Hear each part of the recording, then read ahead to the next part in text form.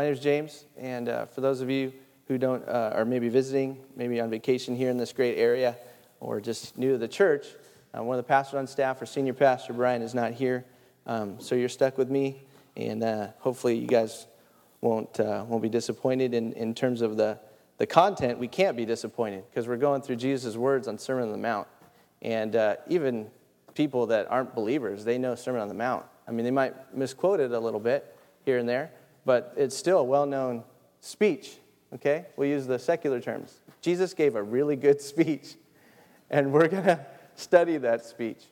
But in the context of the kingdom, this is what it becomes. Our king has a manifesto, to borrow from MacArthur, a manifesto that went forth for his kingdom people to live by. And in this sermon, he's basically telling us, his sons and daughters, members of that kingdom, this is how you're to live. This is how you're to understand the precious word of God that was given through Moses. That isn't null and void. No, quite the contrary. Jesus came on the scene and fulfilled. In his own words, he said, I haven't come to destroy the law, but to fulfill every single part of it, really. And so he, as our king, even a great king that he is, he has every right to tell us how we are to live, correct? If you're a member of the kingdom, you go by what the king wants. Praise the Lord, our king is a righteous father. He isn't just wanting subjects. He's wanting children. He's wanting family members.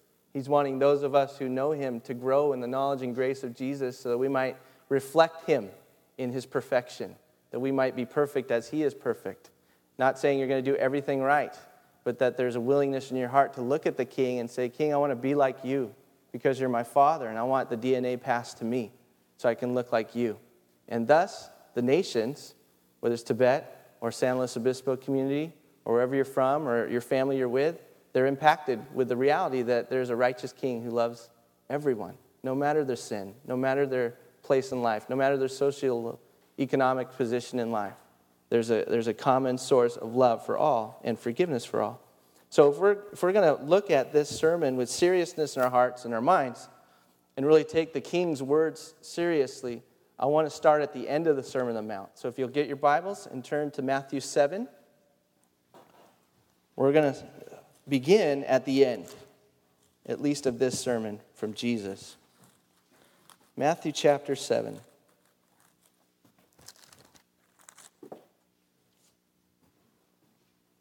fact, why don't we do this? Why don't we all stand together? I like the opportunity to stretch my legs, and I know something about standing, you're at attention. You know, you don't sit at attention. You stand at attention, right? So we're going to give attention to the Word of God, and we're going to start in verse 24 of chapter 7 of Matthew. Jesus says these words. He says, Therefore, whoever hears these sayings of mine, which what are they? But everything that he said before this in Matthew 5 through 7. Whoever hears these sayings of mine and does them, I will liken him to a wise man who built his house on the rock. And the rain descended, and the floods came, and the winds blew and beat on that house. But it did not fall, for it was founded upon the rock. But everyone who hears these sayings of mine and does not do them will be like a foolish man who built his house in the sand. And when the rain descended, the floods came, and the wind blew, beat on that house, it fell. And great was its fall. And so it was when Jesus had ended these sayings, that the people were astonished at his teaching, for he taught them as one having authority, and not as the scribes. Let's pray. Father God, we just want to be wise. We want to be loving servants of the King. We want to be your children that reflect your glory, that have the DNA of the Father passed on to us, spiritually speaking. Father, in order to have that happen, in order for us to be obedient and actually do the things that we hear you say, God, we need the power of your Holy Spirit. And Father, for those of us who've tried to do it on our own, Lord, we just feel like we've just come to the end of ourselves and like we're beating our heads against the wall with no result that's good. For we recognize, God, that only by your Holy Spirit can we fulfill the things of the law that you give us to fulfill. To live this sermon out, God, it takes your Spirit, so we ask for your Spirit to illuminate it to our hearts. And then secondly, God, just come in power and allow us to see fruit from spending time in your word in a changed life, in a changed heart, a changed attitude. And so, Lord, as you would challenge us today through your sermon on the Mount, God, we would ask that you'd give us an appropriate response that goes beyond our own flesh, our own efforts, and into spiritual reality. For your kingdom, your name's sake. Lord, I also want to lift up those who would come with hurting hearts this morning, those with burdens, those with just situations where they just don't know where their strength's going to come from. Lord, I pray that you would meet them in that place of suffering and that you would be their strength even today. And even as we talk about these things of the kingdom, I pray that for them there'd be great comfort and that to just be reminded, if nothing else, God, that you're faithful. We ask it in Christ's name. And everybody said, amen, amen. All right.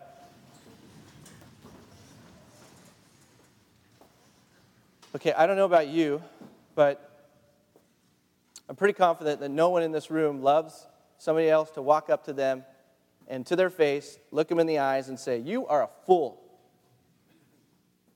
Who wants that today? None of us do. We want people to come up, look us in the eyes and say, you are one of the wisest people I've ever met. How do you get so wise? Jesus would come up and look at our hearts and say, you're a fool when a certain situation exists, and you're wise when another situation exists. It basically comes down to this. You're a fool when you hear my words, when you have the scripture and you read any part of it and you hear it. You're a fool if you look at it and then you just walk away unaffected. You walk away with even a sense of, well, I read that, close the book, I'm on to something else. That would be foolish people. That would be foolish living. But contrary to that, he says, if you hear these words of mine, no matter how young, no matter how old, no matter if you're new to Christ or not, if you've been walking with him for years, you're wise if you take these things that he's covering, in particular the Sermon on the Mount, you're wise if you hear them and not just let it be information for information's sake. That's book knowledge, that's head knowledge, that doesn't go necessarily to the heart, which is our destination point we all want, is something needs to change in our intents and our attitudes and our motivations that affect our actions, not the other way around. So that the Sermon on the Mount, for example, we have the opportunity even this morning to cover something I think is very straightforward, very clear. I don't need to spend a lot of time uncovering the mystery of it, Jesus' words here in this next section. But what it does, it lays before us a challenge to say, when I hear the simple words of Christ, then I am responsible to live it out. At least to the point where I actually desire for God to work that out in my life, knowing that we're going to need him to do any fulfilling of any word that he gives us. So if we don't, we just might as well just shut the book, go home, and just everybody, hey, in this place, be fools together. Be fools together. Why? Because we had the words of life, which that monk sitting there with a gospel of Luke is hinging. He's just soaking I can just picture him, just soaking up every single word. That's where we want to be in our Christianity. Not been there, done that, heard that. That's great. That's good living, Jesus. I agree with that. That's really well said. All those things that we kind of get to when we've been around for a little while, at least as far as Christians are concerned, where you've heard it. The fact that God loves you, okay, let's just start here. The fact that God loves you more than if you had the best relationship or have the best relationship with your mom or your dad who gave birth, who raised you, provided for all your needs, there was love and abundance, you were empowered by them, you were given great confidence in yourself because they empowered you to believe that God had created you with a purpose and that you were totally capable to live out a life that honored him. You know, you had the best of everything. God loves you more than that. A lot of us, unfortunately, come with backgrounds that say, I had a lousy upbringing.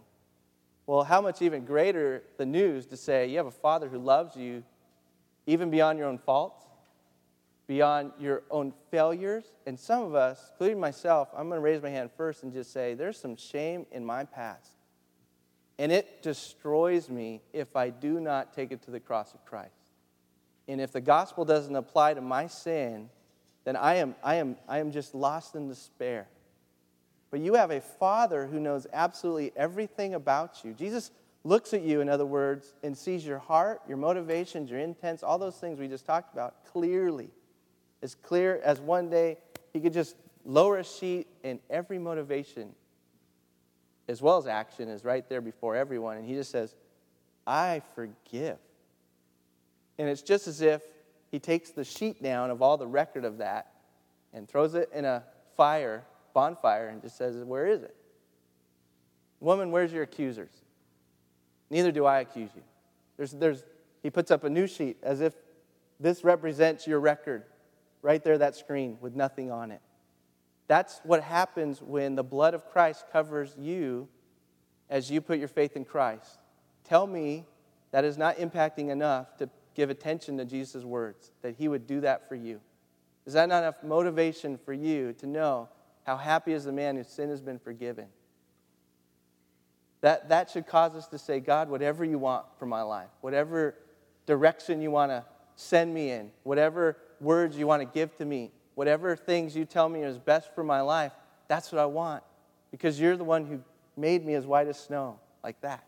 When everything was just spray paint and stuff that was so hard to get off, I tried to get it off. It was bright crimson red, and you just said, you know what? I died for you. My blood was spilled, and now you're white as snow. And one day when you die, or when Jesus comes back and takes us home without that happening, I'm for one pulling for that. I want that to happen. But let's say you just go to be with the Lord. You will come, and Jesus will be your advocate at the right hand of the Father and say, this one's mine. He or she has been sealed with the Holy Spirit when they put their faith in my finished work, and my work was totally, completely enough to cover not only their sin, but the whole world's. Father, this one's mine. It's time for them to enter in the kingdom and everything that goes along with unhindered fellowship with the Father. So that's just your salvation, you guys, that I'm just pointing out for a purpose to give rise that whenever you have the Word of God with you, it's not only good for you to not be a fool, but it really is your right response to say, Jesus, help me to live the way you want me to. Because if we don't, we're just fools like everybody else. Probably worse, because we have everything we need to glorify the Father. And if we ignore it, or it just becomes old news, or we just set it on the shelf as like not important, and all of us can be convicted in this way, myself included. But if our hearts aren't prompted to find out, first, what do you want? And then second of all, how do I live it out? Then we're all just fools. Who wants to be a fool this morning? No one. We want to be wise. So that's why I want to start at chapter 7, is because he's like, hey guys, I gave you a big sermon. But every word's important for your life. So turn chapter 5. That being said, we left off last week talking about marriage and divorce. Before that, we had adultery in the heart. Before that, we covered murder in the heart. And so forth, going back to the beginning of the Beatitudes. Here is a section, like I said, it's very straightforward. Jesus doesn't have this veiled in a lot of mystery, and we pretty much get the point right away. So let's just read it. Again, you've heard it, that it was said to those of old, you shall not swear falsely, but you shall perform your oaths to the Lord. But I say to you, do not swear at all, neither by heaven, for it's God's throne, nor by the earth, for it's his footstool, nor by Jerusalem, for it is the city of the great king. Nor shall you swear by your head, because you cannot make one hair white or black. But let your yes be yes, and your no be no, for whatever is more than these is from the evil one. That's pretty straightforward, right? You guys can all make your conclusion on what he's talking about there, right? What is he talking about there? I'll give you a summary. Be faithful. Be faithful. That's Jesus' word today for all of us. Be faithful. The reality, though, is that it's like, great, I know that, but how do Jesus, I've had trouble keeping my word. This hit home for me. I shared this first service, but for me, it hit home when I was going through the Gospels with my mom. We were reading together, and I was raised in a home where we knew about God, we didn't know his word. We didn't know the gospel. And so when my dad passed away, it was really fertile time for her to grow, because I had been a Christian I was really mature. I was a Christian for about a year when this happened. And so I was able to go through the gospel with her and explain all the truth in it, This year-old Christian, like, okay, I'll take you through the gospel, Mom, and I'll tell you exactly what it says. Well, we started reading together. And, there was, I've seen her take notice of when we're in the Bible together. In my Bible, I have a lot of markings in it. I write all over the place. And Brian has the Bible, his margins are like that. It's a newer version came out, gives you extra space to write notes. Mine doesn't have that. And then you go so far with one Bible, you don't want to get a new one because all your notes are in your old one. And if you get a new one, you're like, where is everything, And I've highlighted pages in here. There's Old Testament. I've covered, pretty much a good chunk of this. I got red ink. I guess I got a red pen that day and went crazy. But if your Bible's like mine, here's my Sermon on the Mount. I mean, that's not even my notes. It's just personally just going through it and writing and all this. Well, anyways, when I open my Bible and someone's sitting next, when you open your Bible like in church to read, you're opening it and you're like, good, I'm glad there's markings here.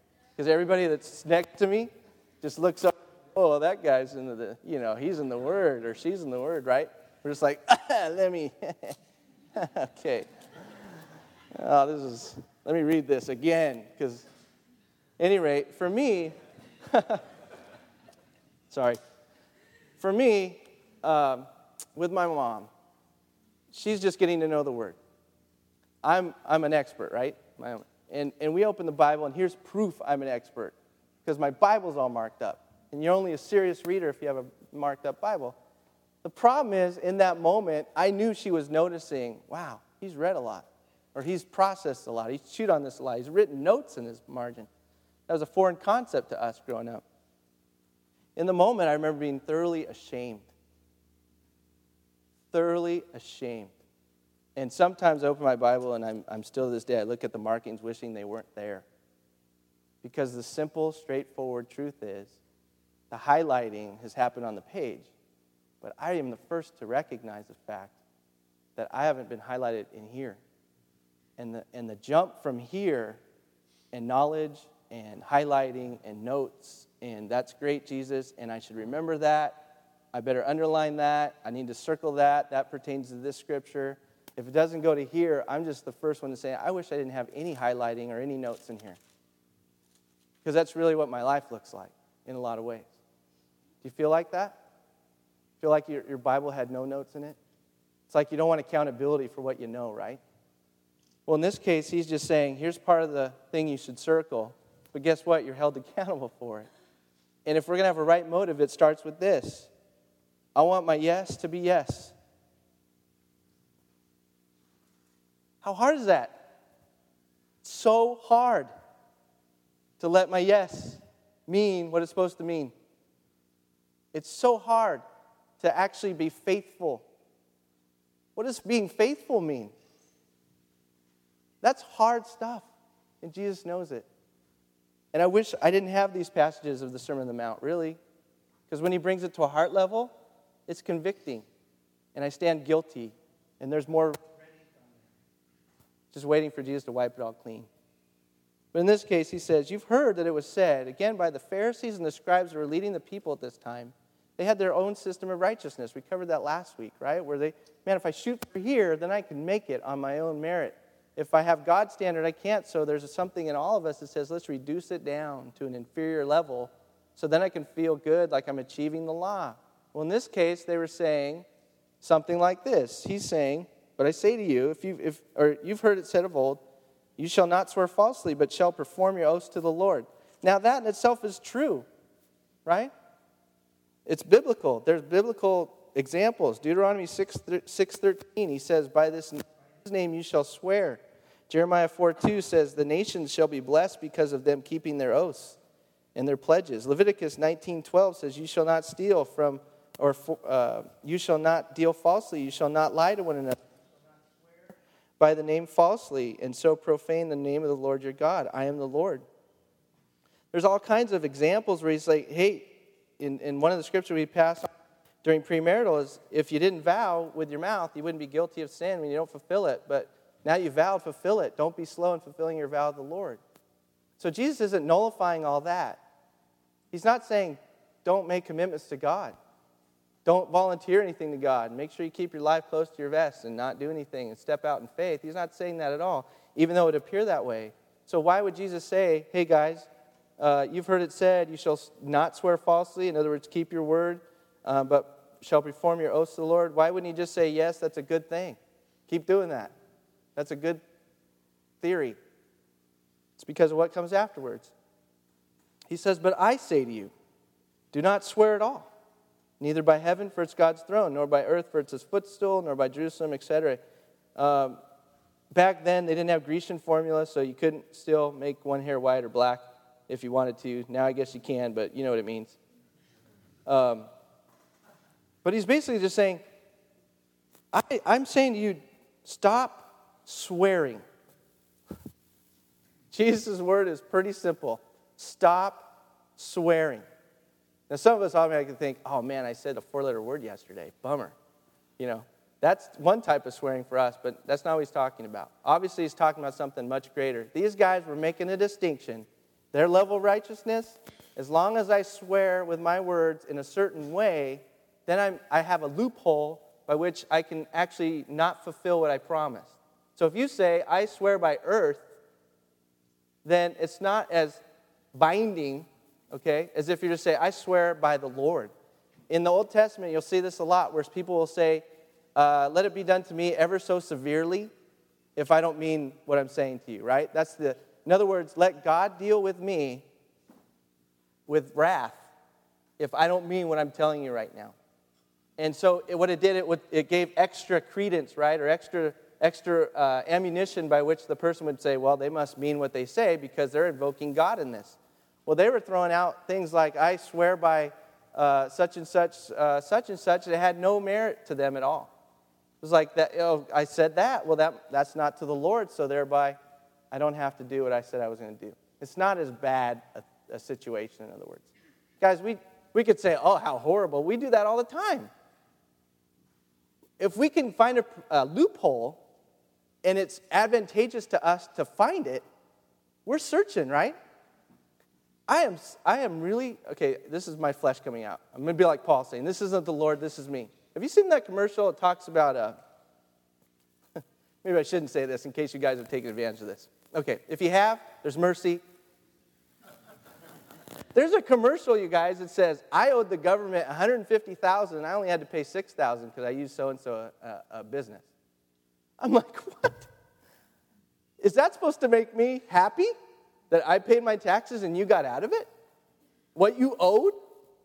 I mean, that's like, if there's a loophole to be had, I want to find it, right? If it's up to me, if I get out of paying something or going an extra mile, or if it's a little easier for me because I did my research and found a nice, well, I didn't do this, or I really didn't technically say that, or I said I might be there, so it's kind of optional at this point, then we're just playing games with God, and Jesus is just saying here, it doesn't matter what you swear by, it all belongs to God anyways. He hears everything you say, no matter what you say it or how you phrase it, or what you put an extra stamp in relating it to. God's already there. Earth, footstool, God's there. Heaven, that's where he lives. You're not going to do, hair in your head. You belong to God. He created you. That's what Jesus is saying. He's saying, don't play games with God. Just do this and you won't go wrong, which is what? When you say you're going to do something, or when you give an affirmative, or you say yes, then that's it. That's all that's needed. Why do we, again, this is not rocket science. You guys understand this. But here's where the rubber meets the road. We feel that tendency, if we've broken trust with people, the more we've broken trust with people, the more we feel the need to swear by something else besides ourselves, right? You guys know that. If you told me, hey, go find somebody in San Luis Obispo, somebody on the street, and give them your kids to watch for a day, I'll tell you you're nuts. Why would I do that? I don't know those people. The more I know someone, the more I trust them, the more I'm going to trust them with things that are most important to me. But that trust happens over a long time, right? I have to develop a record of faithfulness in order for me to be trustworthy. That's why when you get in a situation and you're thinking, I don't know if this guy or this gal is going to follow through what they said, because you have a history of them not, that trust is hard to build up. It takes time. It takes a track record. It takes being faithful to the Lord over the long haul to really have somebody just take your word for it. To actually say, they said yes, that means yes. Isn't that where you want to live? Don't you want to be that kind of person? Jesus doesn't say, hey, I want to convince you of something you're not going to agree with. We're like, yes and amen, God, make it true for me. Because I don't want to be a person that's not faithful to have my yes be yes, or even in the sense of being led to have a no be no, and sticking with it. Praise the Lord that even though we're all faithless, this is what we looked at last week in our marriages, even though we're faithless, the Bible tells us what? That He is what? Faithful. Why? Because He can't go against His own character. He just is faithfulness. So we're looking at a source. God, help my words mean what they should. Help me to work even when it requires perseverance. Even when it forgoes my own desires and my own personal advantageous kind of ins and outs and loopholes. Lord, help me be faithful. That's God's character saying, yeah, I'm going to be there. I'm going to show up for that person because they want to be like me. Jesus is say, just do what I do. My yes meant this. Father, if it be your will, let this cup pass from me. But nevertheless, not my will be done, but your will be done. He said that looking onto the city where he knew he was going to go and die that next week on a cross. When Jesus says, let your yes be yes and your no be no, he was saying no to temptation. He was saying yes to the wrath of his Father. He was saying no to the easy way out. Remember, he was tempted by Satan. He just says, hey, just go for it, Jesus. I'll take care of you. Jesus says no. He says no when it means no, and it needs to be no. And he said yes, even though we didn't deserve it, to pay the penalty of the cross for all of us. So that he's the example, but he's also the sustainer for all of us that want to be like him. That even when your yes means I will pay something dearly, that you're willing to do that, knowing that God's going to strengthen you to do it. I'll give you one good example of this, you guys. How crazy it is for anyone to pray for a child and not become pregnant. Some of you guys know exactly what I'm talking about. Right there is a hurt that is really, in a lot of ways, is so hard. Abraham prayed, I want a son. I want a son. I think he was just walking with God and said, I want a son, I want a son. Hannah's another person. Lord, I'm not pregnant again. You know, the menstruation happens, and then it's just evidence for another perseverance type of situation. Some of you know what that means, what that's like. But can you imagine being Abraham and saying, okay, now that you've received what you've been longing for years and had to wait for years, I'm going to test your yes and yes and your no and no. Okay, you're going to take your son and you're going to sacrifice him at a mountain. Abraham had to know something in order to do that, right? When Abraham said yes, he actually meant it and was following through with it to the point where his knife was raised over his son. And I look at that scene and I think, I'm not there. I'm not there, God. I wouldn't take Mitchell, my oldest son, to a mountain because I heard you clearly say it's time to give him over to me. He needs to be in heaven more than earth. It's your job to do that. I would think you're nuts, and I would not even go there. Abraham, even though he didn't have a Mitchell in his life for years and years and years, was past childbearing age, so was his wife. They were senior citizens, for crying out loud. They finally get the son of promise, and he's up in his teens. Not just a little kid, but he's loved this guy. And God says, I want you to do this, and he says yes, and he gets to the point where his knife is raised to make sure that his yes is. How do you get there? How does that? That's beyond me. When you ask me to say yes to something I don't want to give up, now you're talking about I need God for that to happen. Amen? When you ask me to say yes to something I don't want to say yes to, and you're the Father, it takes God's strength in me to do that, to say yes and amen to that. Whether it's moving to some place I've never, I couldn't imagine in 100 years that anybody would wake up one morning and say, you know what I need to do today? I need to move to such and such. It just doesn't, it's He's got to lay that in your heart, right? You shouldn't say, hey, Morgan, what do you want to do today? I don't know, I want to go have a cheeseburger. You're like, I want to move to Tibet. Like, oh, that sounds great. Let's do that. Let's disrupt our whole lives to do that. Let's take our kids out of there, close to people we love. All those things. How do you get to that yes? It needs God's strength to do that. How do you say no to things that are most tempting to you? Jesus fasted 40 days and 40 nights, and Satan comes up and says, hey, make these stones into bread. I know that's what you want. You want a lot of food. Have you been called to go without for a certain amount of time on anything? Get to the point where somebody offers it, and you know it's not God's will for that to happen. You have to say no. No with the intention of meaning no. Not to find some loophole in the system, but just to say, I know in obedience to God, He's calling me to say no. And most of the time where it's hardest for people is in issues of relationships. This is not good for me to be in this relationship, and yet I've been saying nothing but yes. God is calling me to say no. And it takes the strength of God to do that. Because all that we want in our hearts is to be received and accepted and loved. See, this isn't a small matter. This isn't just like, hey, when you say you're going to pay such and such, pay it. I mean, it can be that. We're talking about the things where God calls you to extend yourself into the area of faith. Faith is a gift from God. That's when you depend on Him. Say, God, I don't want to give this son up. I don't want to give Isaac up. He means too much to me.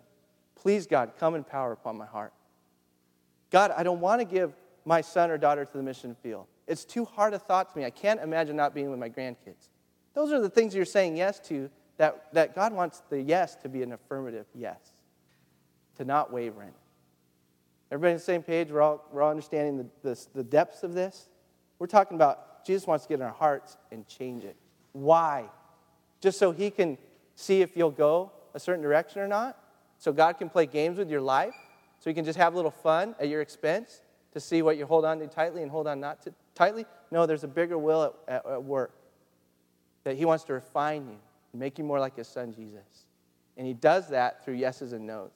He does that through calling you to give up what you don't want to give up and actually to say yes to things that you would even in a million years imagine yourself saying yes to. If you don't, if it hasn't hit you now, I just want to go over one other situation, and we'll end with this. That I think in committing yourself to the Lord, in vowing and giving an oath to the Lord, if that hasn't been stopped by Jesus, and we're still able to take like marriage vows, you say that before God and these witnesses, right? God's really there. He is attending to your word. He is going to keep you accountable to that. But it's really interesting in the concept of us being a family, of us being a body together, of us living life together, of us being arm in arm and supporting each other and edifying each other. A huge part I think we're missing in the body of Christ, especially in today's day, is accountability. Accountability. And so I want you to turn with me real quick to Numbers chapter 30. There's a real interesting passage that I don't think I, given the time of day, if this wasn't the topic at hand and I was given a concordance to look it up. Because I imagine in my devotional reading, when it does happen, that I don't think I would have stayed on this scripture and chewed on it very long. But it really has implications in regards to our vows, to our oaths before the Lord, and living in the context of a body. And I'll just read it for you. You can follow along. Numbers chapter 30. Then Moses spoke to the heads of the tribes concerning the children of Israel, saying, "This is the thing which the Lord has commanded. If a man makes a vow to the Lord, or swears an oath to bind himself by some agreement, he shall not break his word. He shall do according to all that proceeds out of his mouth. In other words, just be like your father.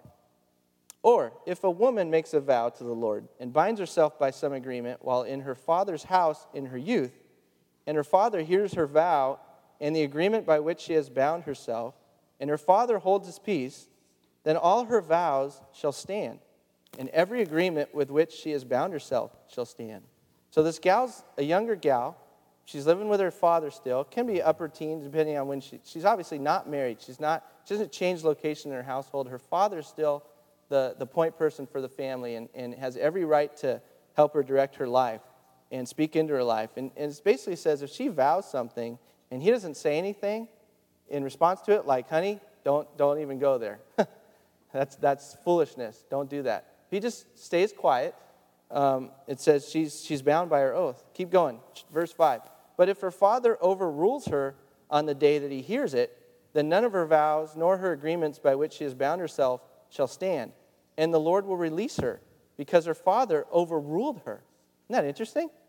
If indeed she takes a husband while bound by her vows or by a rash utterance from her lips by which she bound herself, and her husband hears it and makes no response to her on the day that he hears it, then her vows shall stand, and her agreements by which she bound herself shall stand. But if her husband overrules her on the day that he hears it, he shall make void her vow which she took, in what she uttered with her lips, by which she bound herself, and the Lord will release her. Also, any vow of a widow or divorced woman by which she has bound herself shall stand against her. If she vowed in her husband's house or bound herself by an agreement with an oath, and her husband heard it and made no response to her and did not overrule her, then all her vows shall stand. Every agreement by which she bound herself shall stand. Verse 16, these are the statutes which the Lord commanded Moses between a man and his wife, between a father and his daughter in her youth, in her father's house. And you're like, what relevance does this have in my life? Okay, this is the relevance, you guys. Basically what he's saying is the young daughter, and put yourself in the situation as you would, the young daughter needs accountability. She needs a covering from the husband, from her father. When she goes to be married, now that responsibility, that role, goes to the husband, and rightfully so. As the head of the home, as we're told by Paul, the husband, he is led by Jesus himself. Jesus leads the husband. He's supposed to lead his wife in ways that are godly and righteous, and the wife's to submit to the husband. Everybody's submitting to one another. At any rate, in this day and age, the wife, like we talked about last week, is very much in a male-dominated society. And her utterances represent the family. And this husband or this father does not want their intents to be misrepresented, so to speak, or he doesn't want his daughter or his wife uttering something that's bad for her or that will be something of a hindrance to her life. So basically, God's saying this. He's saying when a gal utters a vow, when she's young, she has a covering. When she's old, she has a covering. She's married. Even a divorced and widowed. If there's no rise or if there's no conversation saying, that's not a good thing, let's not vow that, that's foolishness or whatever. If there's nothing said, then that vow stands. Now, here's the application for all of us, you guys. We need each other. Because the Bible says with many counselors there's much wisdom, right?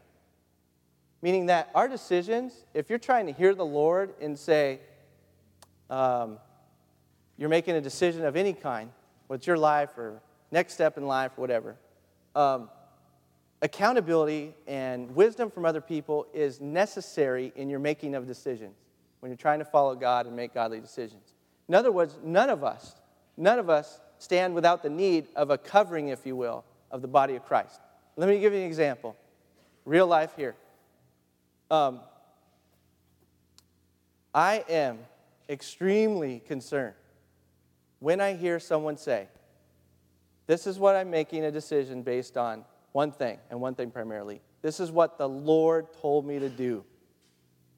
I tell you, that concerns me. Why? Not that I doubt. I think I've said this before, something like, not that I doubt that God can speak. He can do that. He can do that through a donkey. He can do that through me. We're pretty much the same anyway. It's not a big thing for him to speak through people. But here's the thing. When we use that and say, this is the decision, I'm answering yes or I'm answering no in this situation based on God told me, without, and this is the main agreement, without accountability of the people that you trust as wise counselors around you, the people that have been placed there by God to give you feedback on whether or not this decision you're about to make is actually a good one, at least a godly one, then we're missing out on on what God's given as a natural covering for one another. Does that make sense? So that somebody who makes rash decisions and says, well, Lord told me so, and that's all there is to it, and then basically, in a sense, shuts off anybody's disagreement with that. Like, I don't know. You can't argue or you can't discuss anything that's put in that sense. God told me to. Because how do you discuss that as being not right? No, you didn't hear from God? Here's the better way of going about it, and I would encourage all of us to go in this direction. Seek the Lord's voice. His voice is there for us. But do it in the context of the gift that He's given us in mutual accountability. If you're a husband, if you're a wife, it's your husband primarily, and then it goes out from there. Your pastors, your Bible study leaders, your girlfriends that are worshiping the Lord with you, your guy friends that you know will give it to you straight. Those are gifts from the Lord. And nobody should be this renegade like, well, I'm hearing from the Lord, because you know what? I'm trying my best to follow God, and I don't hear as clearly as you do necessarily. Obviously, if you're telling me in this decision that you heard from God, I didn't hear from God, but I know for a fact that it's probably not that really good for you to go about doing this or saying no to this, okay? So my point would be just my encouragement to all of us is to let your big decisions, at least your big decisions, be body decisions, in a sense. Not to say you have to live by the whims of everybody that's around you, but at least giving the opportunity for God to speak through the multitude of counselors, which he tells us is much wisdom.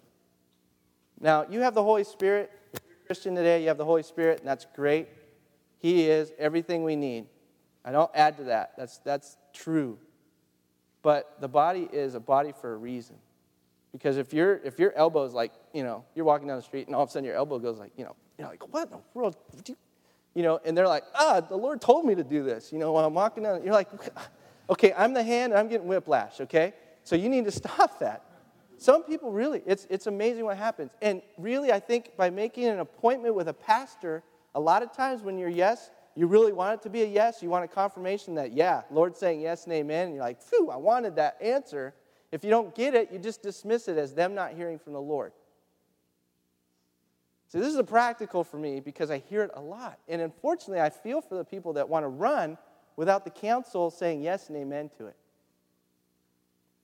I don't control your life. Brian doesn't control your life. Your pastors don't control your life. We're just fallible as well. We're trying our best to follow God. We're trying our best to hear the Lord. You guys are too. We're all in this together. So if we all admit that we're deaf, hard of hearing, need God to speak clearly, we're in this together. None of us has the monopoly on right, perfect decisions, that we can use one another and prayers of the saints in times where we get together and just say, guys, I'm wrestling with this. What do you think? Help me to pray. Help me to seek the Lord. Together, let's talk about it. And being open really to some honest feedback. Because when we don't and we go through life like this, we're not part of the body. We're just saying, well, God told me so. Praise God if he spoke to you. But I hope that it's true. Because in the Old Testament times, if it's not true, then you were stoned. That's pretty heavy stuff, right? God told me is not just a thing we should casually throw out. But in the context of a body, it's just like this. We have a covering where someone says, I'm not saying anything in disagreement because I'm yes and amen with that. And the Lord's like, man, that vow, that oath, that word on my invoking me is valid. Okay? So, with that said, and really bringing it home, and we got to end here. I want to end on this note. It's not all about us going, yeah, rah, rah, let's all keep our vows. It's not about, yeah, I'm gonna make sure that I follow through on my commitments. That all those things that we can apply to it. Those things are all important. But I want to leave you on this note, a reminder that God wants to ultimately have our yeses be yeses and our nos be nos, to get good counsel, to get good wisdom, to make godly decisions, to have our lives prosper. But more than that, his glory is at stake. His glory is at stake. A lot of people are Christians because somebody loved them with the love of God. But a lot of people are not Christians because we fouled it up somewhere. I'm right there in that camp. There's a lot of things I wish I would have done differently, had the opportunity to do it differently. I've let a lot of people down that weren't even believers, that got a sour taste in their mouth about what it is to be a Christian. And I know his glory is at stake. I don't want you to go out with guilt trips. But here's the good news of that coin. Here's the flip side of that coin, is God's all about glorifying his name. And if God's all about glorifying his name, he wants to be strong on your behalf so that you do fulfill the vows to the Lord that you make. Your marriage, being a good employee, being a good employer, being a faithful friend, being a faithful roommate, someone who pays their bills, and if they're short the money, they're working extra hard to get it. Those kind of things. Those are people that are giving God the glory, and the good news is that he wants to glorify himself in those yeses and in those no's. And that's what gives me comfort. So in other words, I don't feel this pack of bricks in a backpack now. Okay, I'll live for you more obediently. But actually, Lord, I'm at a deficit before we even get this thing started. I want the right answer for one, but I want the power to really stick with it and to glorify you ultimately. So if that's your prayer, then we're in good company. But let's be a body together and let's continue to be faithful to what we've chosen to do and not do. Sound good? All right. Chris, you want to come up? And we'll close in some worship. Why don't we stand again? We'll pray. If you have some needs or some requests, or basically just feel like, man, Lord, that this Sermon on the Mount is heavy stuff. I just need prayer to respond appropriately to it. Or my love is for the Lord and the gospel has grown a little bit dull. That's what this area over here is for prayer. Just over there, there's leaders over there, elders, just waiting to pray with you guys. That's what it's there for. Every Sunday we have it available. So if you want prayer, definitely go get prayer as we worship together. But let's worship him out of a heart of gratefulness that when we're faithless, he is faithful, because he can't go against his own character. As we worship, let that be what flows out of your heart, is just a gratitude that you have a Father that you don't have to doubt what his motives are. You don't have to doubt the yeses are for good measure and the no's are too. You have the assurance that says he's working together everything in your lives for good. And if you aren't a Christian today, if you don't have God in your life, there's a whole lot of things we could talk about. But the main thing is you just need to invite him in and say, God, have control. Because I'm making my own yeses and no's right and left, and I'm wreaking havoc in my life. Because it's not God-directed, not God-led. So in that way, you just pray simply, God, forgive me. Be my Lord. Give me leading in my life that I need, and forgive me my sin. And he'll do that. So let's pray. Father God, I just pray right now, even as we worship, that it would be a sense that we worship a God that doesn't demand better behavior for us to be loved, but you just simply want us to respond appropriately because you're our King. And you live this way, and you want us to be like you, and you will empower us to live the way you want us to live. As we were studying the Sermon on the Mount, Lord, it's convicting. It's hard stuff. We have a bad track record, but you are faithful, and you are dear to us, and you are near to us, and you will not leave us hanging because you're true to your name. You want to glorify your name, and you're about that. So we trust in you. We just ask for your blessing, even now, that we would celebrate the finished work of the cross that has allowed our canvases to be white as snow. We love you, Jesus, and we thank you. Even as we bring our tithes and our offerings together, Lord, we just glorify you in their giving, and just thank you that you've given everything for us, that we could love you and be loved by you. In Jesus' name.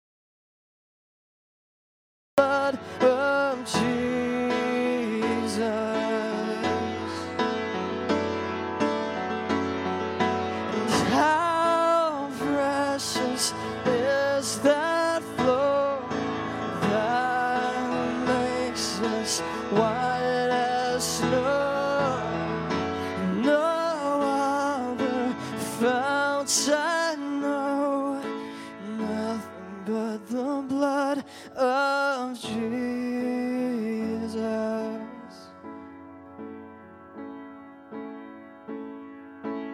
Nothing but the blood of Jesus.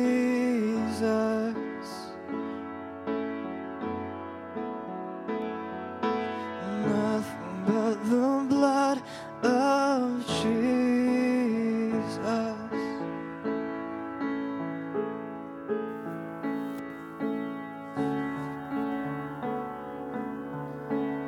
God, I can't imagine that you would have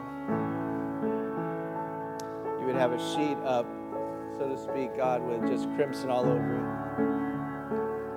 And looking at all our faithlessness and looking at all of our times where we got it wrong. And we were convinced that our yes was supposed to be your will, and it was totally the opposite. And we can feel like failures. We can feel like we're the worst of sinners. We can feel like there's nothing but a sheet up with crimson all over it. And yet, God, when we come to the gospel, that's where our souls find rest and peace again, and that's where our souls find hope.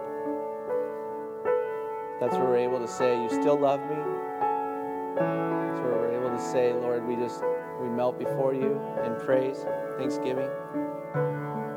Because we look at our sheet again in light of the gospel and we realize it's all white. There is no color left to it. Sins that were once crimson are now white as snow. And so with that blank screen representing our past and our sin, and even sin we'll commit in the future, God, we thank you that it's been wrapped up in the blood of Jesus. And we give you praise, God, for that. We give you worship for that. We give you honor for that, for being faithful, God, for each one of us.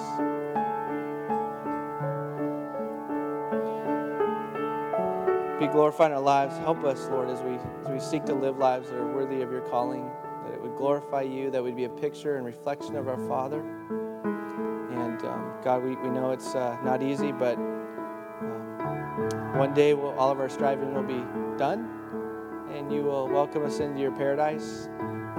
But again, we'll be there and we'll just be on our knees thanking you that you made it possible, that we were sinners saved by grace. And so we just commit our lives to you and ask, Lord, that you would glorify yourself through us. And Lord, help the highlighted portions of our Bible to be what we see lived out, highlighted in our hearts, God. And we just thank you and we pray these things in Christ's precious name. Amen. Amen. God bless you guys. Have fun fellowshipping this week.